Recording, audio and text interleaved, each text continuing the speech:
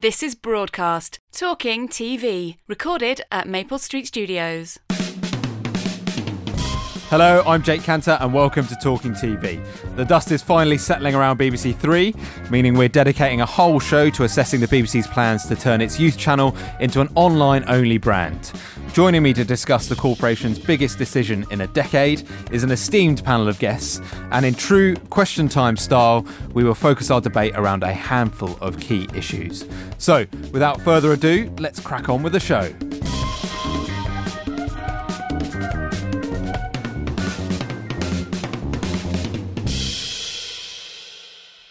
Allow me to introduce you to our bounty of guests here at Maple Street Studios.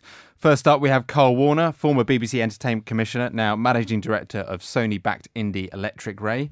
How's life in the indie sector? Fun, yeah, it's fun. It's hard work, but no, it's fun. It was hard work before, but it is hard work. But no, we're enjoying it. We're sort of currently building up a slate of ideas that we're pitching to all the broadcasters. Good. Alongside him is Dan Baldwin, who has also recently struck out on his own to establish Hungry Bear Media with Dragon's Den star Peter Jones. Thanks for coming back on, Dan. Pleasure. You're fresh from Celebrity Juice. Yeah, we recorded Celebrity Juice last night. Pretty highbrow stuff. If you want to see Cian Egan shove a Westlife CD between his butt cheeks and walk across the studio, tune in. And is it all good away from Talkback? Yeah, it's good. Yeah, we've just done a pilot for E4 and that went well with Kevin McHale from Glee. I've never really watched Glee. God, you hit the ground running. Yeah, he's the guy in the wheelchair. Yeah. He's not in a wheelchair, really. He was very good. Finally, we have award-winning filmmaker Robb Leech, who was given his big break by BBC3 with My Brother the Islamist. You're working on a follow-up film as well, aren't you? Yeah, just finished a very, very long offline, now into the online, so... When can we expect it to come on air? Hopefully some point in April. So we look forward to that. And finally, last but not least, we have broadcast editor Chris Curtis. Another busy week at Broadcast Towers. Very busy, keeping you in line, Jake, making sure you're behaving yourself. Yeah. We've been covering BBC3 with lots of resource on that, and the Indie Survey comes out next week where we sort of rank the production sector by turnover. So I've got 1 million proofs to read back in the office after this. Something to look forward to. Before we get stuck in, let's have a quick recap on where things stand. So, pending BBC Trust approval, BBC3 will be removed from the airways in 18 months' time. The BBC says the plans will help prevent more widespread cuts to programming budgets, such as BBC One Drama, and help supercharge the iPlayer, which the corporation wants to instate as the front door to BBC services and content. Practically, it means BBC3's projected content budget of £75 million will be more than halved, and all of its programming will premiere online before being carried by BBC One and BBC Two. I thought we'd just start by getting your initial reactions to last week's news. Was it shock? Were you upset? Did it make you angry? Karl, do you want to start us off? I think like most people were shocked, not just at the decision, but the speed of the decision. It happened very, very quickly. I think it felt for everyone... not just on the outside of the BBC, but I think for a lot of people inside the BBC, a very sad moment for BBC3. I think there's kind of two things at play. One is the platform move and one is the content sort of reduction. Trying to come to terms with it quite quickly. I think there's some logic and you can kind of see the direction of travel on the platform move and the iPlayer. We've seen a new iteration of the iPlayer this week. It looks quite interesting. It's sort of moving on quite quickly. The initial reaction that we got from speaking to a lot of producers, it was disappointment, anger, uncertainty because the content budget is being cut by so much. Dan, you were straight on the Save BBC3 campaign, weren't you? Yeah, well, I think I would like to take it a step back, and I think actually the thing that we should also be talking about, or should be looked at, is the delivery of the message. I thought it was poor. There could have just been a bit of homework done and a strategy and it felt like Karl said, it moved very quickly, but there didn't seem to be any strategy to how to deliver that to soften the blow. Yeah, and I think so you just think it came out of the blow? I just think it could have been delivered much better, and maybe there could have been a very pro iPlayer message that was rattled out before that delivery of BBC3 is going to go online, by the way. And I just felt that it didn't, for some weird reason, it didn't feel like it was thought out properly, and maybe it wasn't. Maybe they had to move so quickly. But I just think it's think everyone would agree it's a reactive decision rather than a proactive decision. This is a decision they might have made in 5 or 6 years' time, but they've been forced to make it. So I think that's part of the reason why it may feel like that. But shouldn't they have planned? Like, don't you think? Yeah, when they know they're in rocky waters. Yeah, so they know that agree. something's got to give. And I think the message it's sent out to younger audiences is that they're not as important, frankly. And I think that is really, really dangerous, not just for producers working with younger sort of talent and stuff, but for the long-term health of the BBC, to keep those young audiences engaged. Just sticking with you, Karl, you're not long left the BBC. And you worked quite heavily with BBC3 while you were there.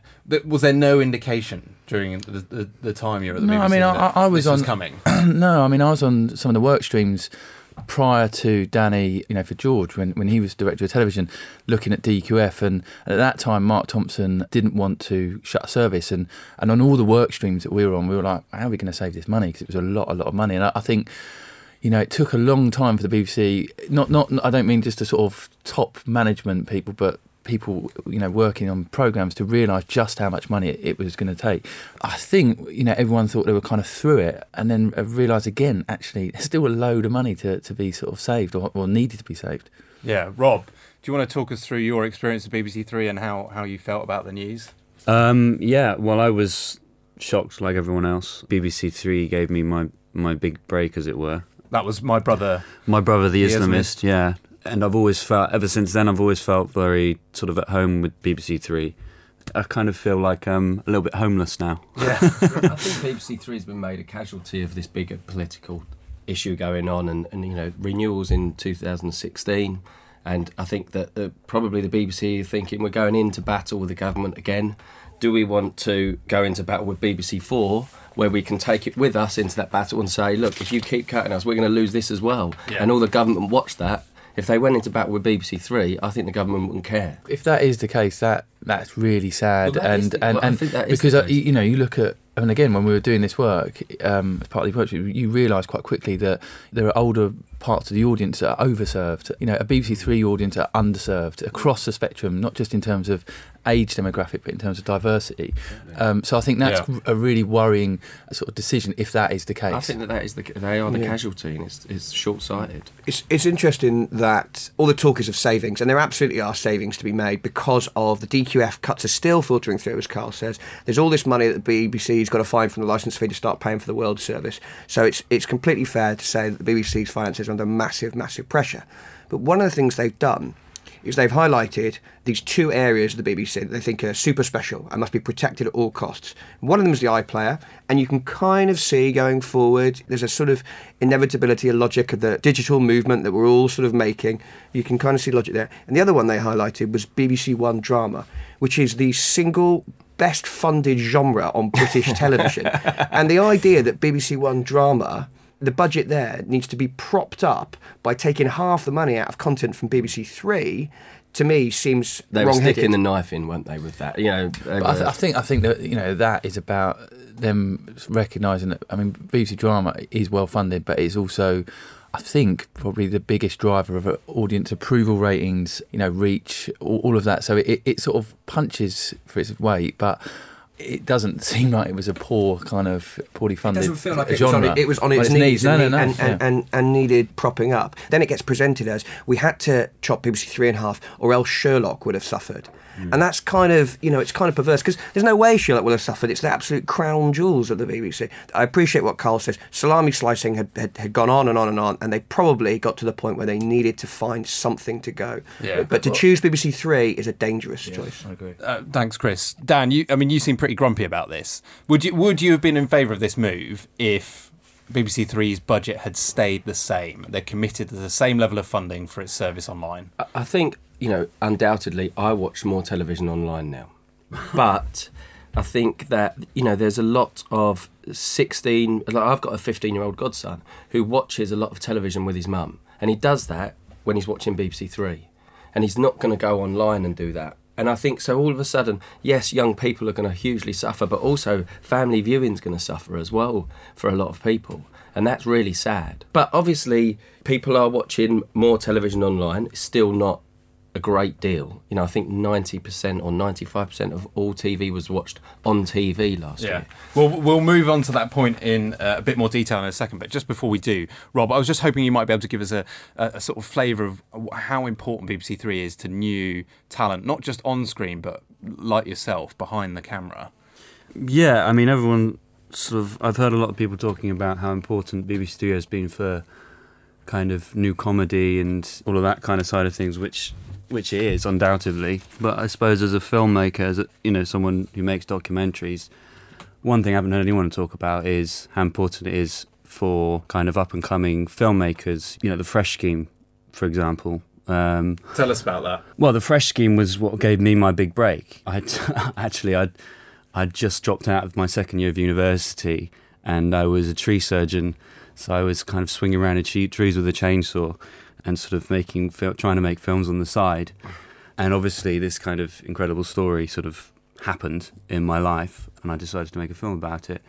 I made a taster, and I sent it into the BBC to Charlotte. And Charlotte Moore, yeah. Within a couple of weeks, she said, come and pitch it for the Fresh slot. Yeah. And do you feel you would have had that opportunity anywhere else? No, not for a 60-minute film for BBC. It's unheard of, isn't it? I mean, going from... Totally, and that spreads to all sorts of genres as well. You know, what the BBC will be saying is, well, of course, we'll still be doing that, and BBC Three is still open for those sort of opportunities. But I suspect what will happen is that the strategy will change. It's not the same, and I think the strategy will have to change. So even when you're in that broadcast space, when you've got a TV channel on BBC3, it's really hard to get noticed. You have to compete so hard to get noticed. So I imagine when you go online, it's going to be even harder, which will change the strategy. You'll hear people say fewer, bigger, better. You'll go down the sort of probably... Zai's already said that. You'll probably go down the sort of Netflix, Kevin Spacey model, having to get the biggest talent to make the biggest noise to get people to those shows. So I think it'll be really, really tough for filmmakers like Rob. That is the thing that I think is really worrying. It will change the commissioning strategy and the way we make those programmes, which will leave very little opportunity for filmmakers like Rob. Yeah, and I think BBC Three will suffer as well, because as a filmmaker, I want my film to be on TV. I don't want it to be online. I mean, I can go out and make shorts for Vice or whatever, do you know what I mean? But that's not what I want to do. I want to make films for TV. Okay, let's move on to the second part of our discussion, where we'll examine if audiences are ready for BBC's online transition. BBC Director of Television Danny Cohen thinks it's too early. Do you agree, Karl?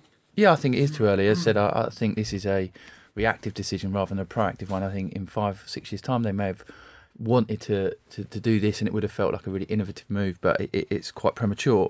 I mean, the thing I wanted to also say is if this decision represents the fact that BBC Three audiences are already moving online, and so kind of what's the problem? They're already going that way. Then why aren't we talking about children's? Because I think a lot of children's TV now is watched online because parents are forced to. Because of the way they sort of behave, at home and with kids, etc. You see huge numbers of children's TV being watched online. Why aren't they doing that? And I think that's a political issue. To try and move children's TV online would be a huge uproar. But for BBC Three audiences, there aren't quite as many people that fight their cause. So you think CBeebies and CBBC would be better suited to this? I'd imagine it's probably the financial benefits of all the ancillary and merchandise from children's programming. If it went online, then the platform wouldn't be so great. And I imagine it's a financial thing, because if you think about the money that the BBC must get from all sorts of kids programming. Related to that, then the sort of commercial impact of this decision to move online, I think there'll be less risk taking in terms of unscripted, which has driven huge revenue for the BBC. If you think and for the indie sector, if you think about shows like World's Strictest Parents, sales around the world, will there be a space for those types of formats? Will there be as much risk taking with those types of shows? In terms of the shop window of BBC Three offers for producers if they're trying to sell their format abroad. It's a brilliant platform for IP creation, and it's embraced risk-taking in that space, which has benefited not just the indie sector but the BBC in-house teams as well. And if, say, it moves more towards scripted and is less of a sort of risk-taking body, then I think that will have a big impact commercially. Dan, you touched on this earlier. Do you think there's a danger of losing those sort of water cooler moments that TV can provide? Definitely. I think, I'm an old romantic. I like the shared experience of television. I like sitting there with all the family and watching stuff.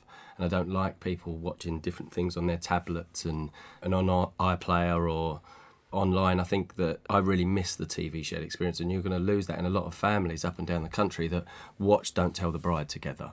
And they do that. And it's not just about kids wanting to watch shows about graffiti on their own with their mates. It is about families as well. Yeah, Chris, do you think there's any brands that will translate well online of the BBC Three's existing shows? If I made Russell Howard's Good News, or I made Sunsea and Suspicious Parents, or I made Don't Tell the Bride or whatever, I'd be sat around now thinking... I'm rich. I've done very well for myself. Congratulations. Thank you. Yeah, I'm busy editing broadcast at the moment. But no, I'd be thinking, are they right? Can you see a way of transferring them a different format that might sustain their life online? That's not to say they'll be dropped. I mean, the Beebs at pains to point out now that they are still going to be commissioning long form content.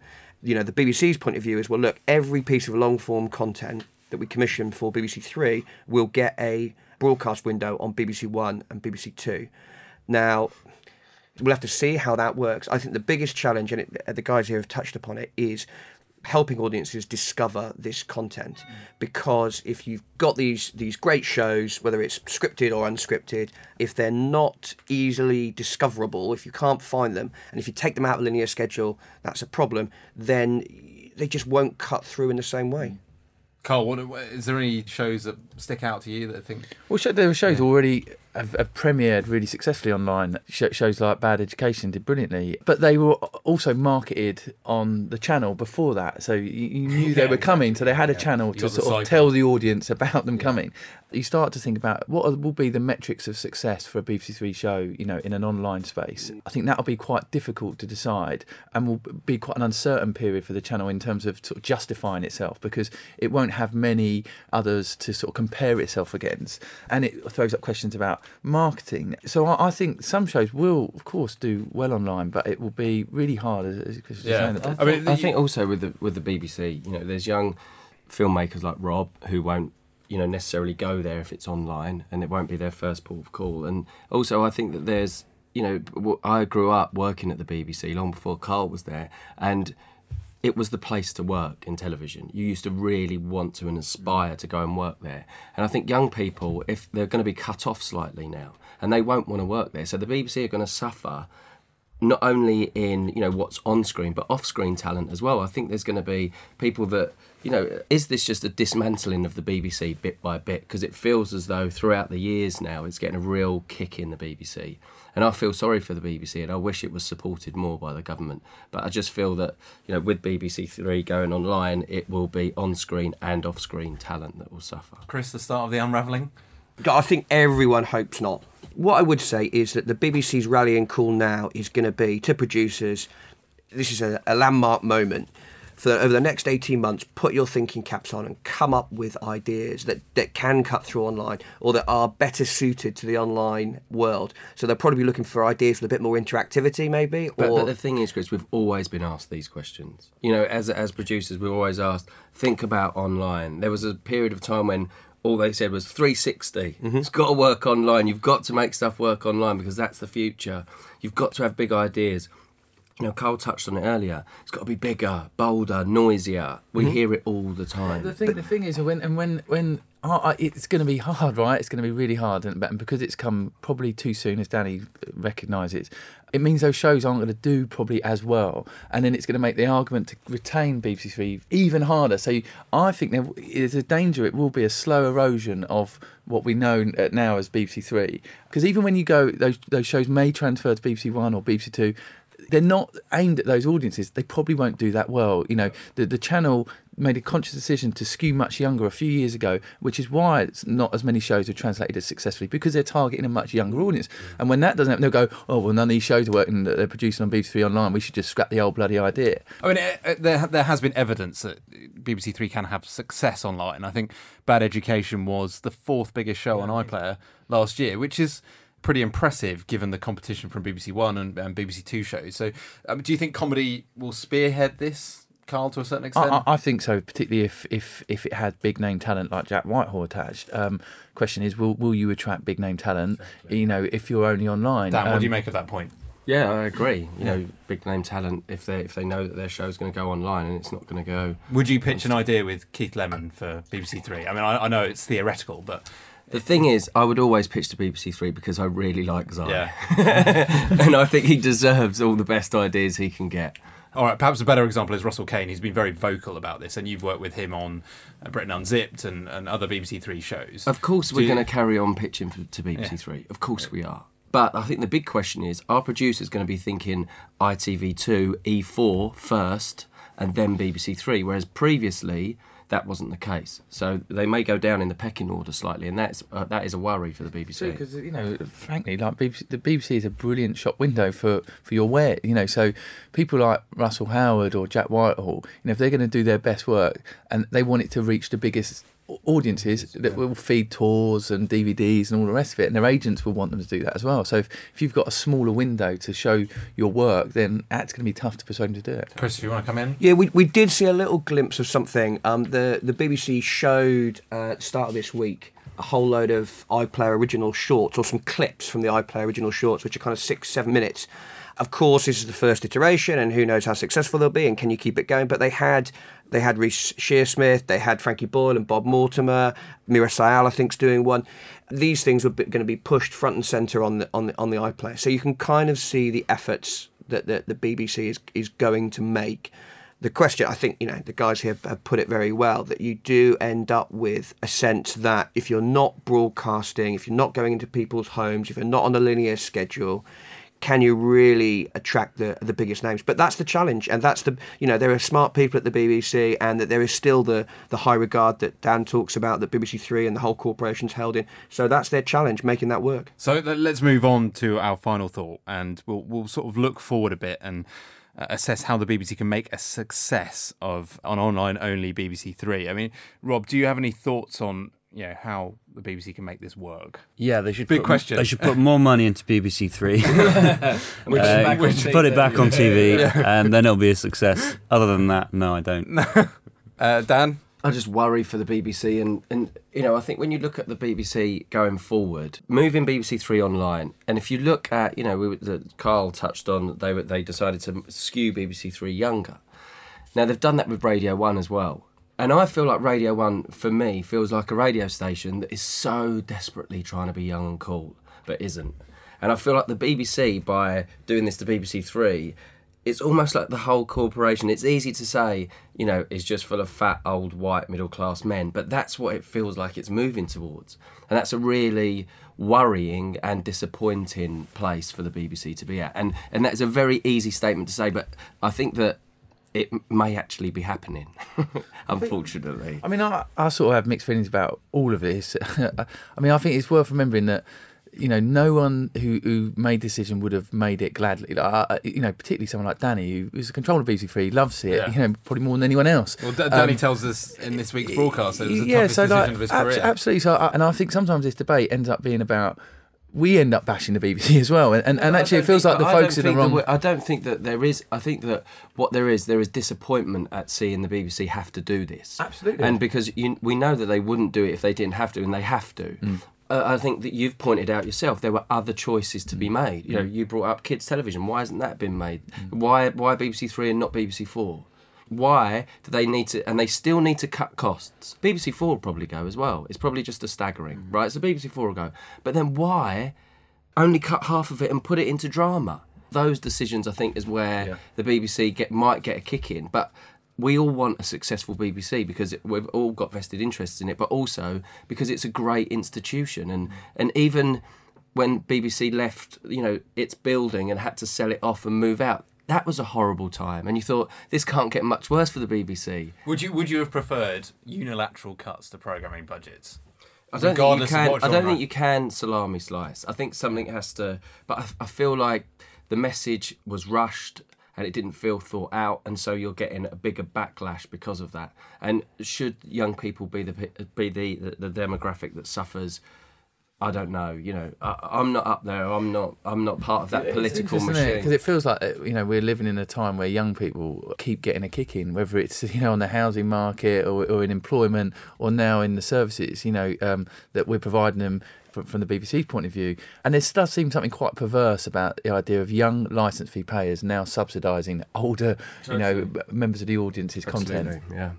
If you were at BBC now, Karl, yes, how would you be thinking about this? How would you be assessing the challenge and feeling you can make a success of it? Welcome the challenge.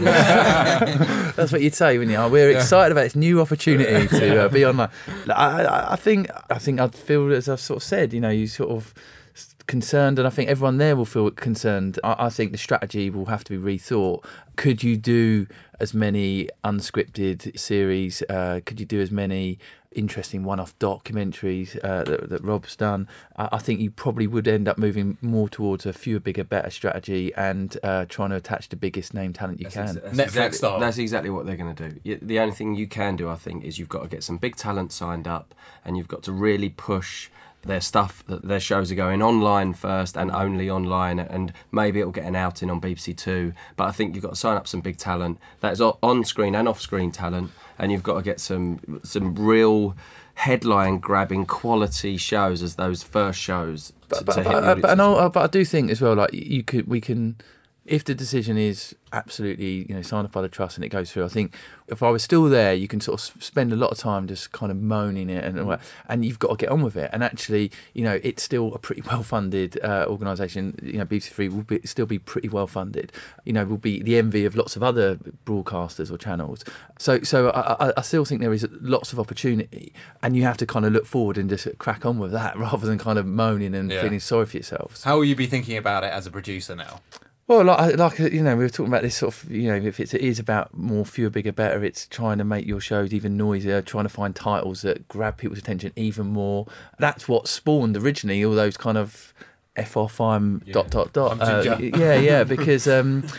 they were trying to get noticed, because they were in a space that was harder to find. Yeah. Chris? Netflix style, are we going to see a whole series dumped at once on viewers? Oh, I mean, that will be interesting to see how they schedule things, whether they... At the moment, BBC3 does about 10 comedy series a year, so will they drop them in one a month all the way through the year? And when they release shows, will they make all the episodes available at one time? Those are kind of quite interesting questions. I think Karl's right. I think at the moment we're in the mourning period, and you kind of sense that at the BBC as well. It's a disappointing decision. No one's cheering about it. Everyone's down about it. 2 or 3 weeks from now, the question will be, because look, I'll be amazed if the BBC Trust doesn't pass this, no matter how many names are on the petition. It's going to happen. I'll put my name on it though, Chris. So that may sway them. My name's on it as well. Let's hope that they don't block it, because otherwise this podcast is pointless. We've wasted. We're just talking about time, frankly. Yeah. Okay, well look, let's wrap it up. Your names are on the petition. What's your one message for the BBC Trust? I think they're making a huge mistake. The BBC3 demographic they're the people of tomorrow. They're the future, and I think you should invest in the future. They're the future licence fee payers. You should invest in the future. Dan? I think they've got to put out, going forward, some really positive messages about BBC3 online, going onto iPlayer. That the Trust just can't forget about their young audience, and they've got to really try hard not to. And I think that's what they've got to look at. Yeah, I wouldn't have a message for the Trust. I'd have a message for the best and most able people at the BBC, which is this should be priority number one at the moment in the corporation, making sure that young licence fee payers are super served with content. So, I'd be thinking about, should the 30 million quid that's been handed to BBC One Drama, should that be ring-fenced for young skewing drama, to make sure that it's spent on things that are going to appeal to a BBC3 audience and not on Last Tango in Halifax? What are you saying, Chris? I'm saying that skews slightly odd. Look, that's a great show. I'm not trying to knock that show. But I think if you're taking money away from one audience, it needs to be protected. And I would say get everyone in the BBC, not BBC3 staff. Everyone across factual, across entertainment, and the other channel controllers, and be saying to them, look, you need to think about a younger audience, and what is your contribution going to be to helping BBC3? Karl, your final thoughts? Very simply, to not give up on young audiences. It's crucial to the long-term health of the BBC, but also the kind of social fabric of society. I grew up watching BBC3 and children's BBC, and it helped inform my opinions, my sense of identity, and now I have a really strong affiliation to the BBC. And I think, in 10, 20, 30 years' time, we're going to have these similar conversations. Will there be as many people defending it if we've cut off that connection with young audiences? Okay, we'll leave it there for this episode. It's been a fascinating and hopefully constructive debate. My thanks to all of our guests, Karl Warner, Dan Baldwin, Robb Leech and Chris Curtis. You can add your thoughts to the conversation on broadcastnow.co.uk. We'll be back with a special edition of Talking TV next week, when we'll be joined by the boys from Channel 4's The Last Leg, so please join us then. I've been Jake Kanter, the producer was Matt Hill, and until next time, goodbye. You've been listening to Broadcast, Talking TV, recorded at Maple Street Studios.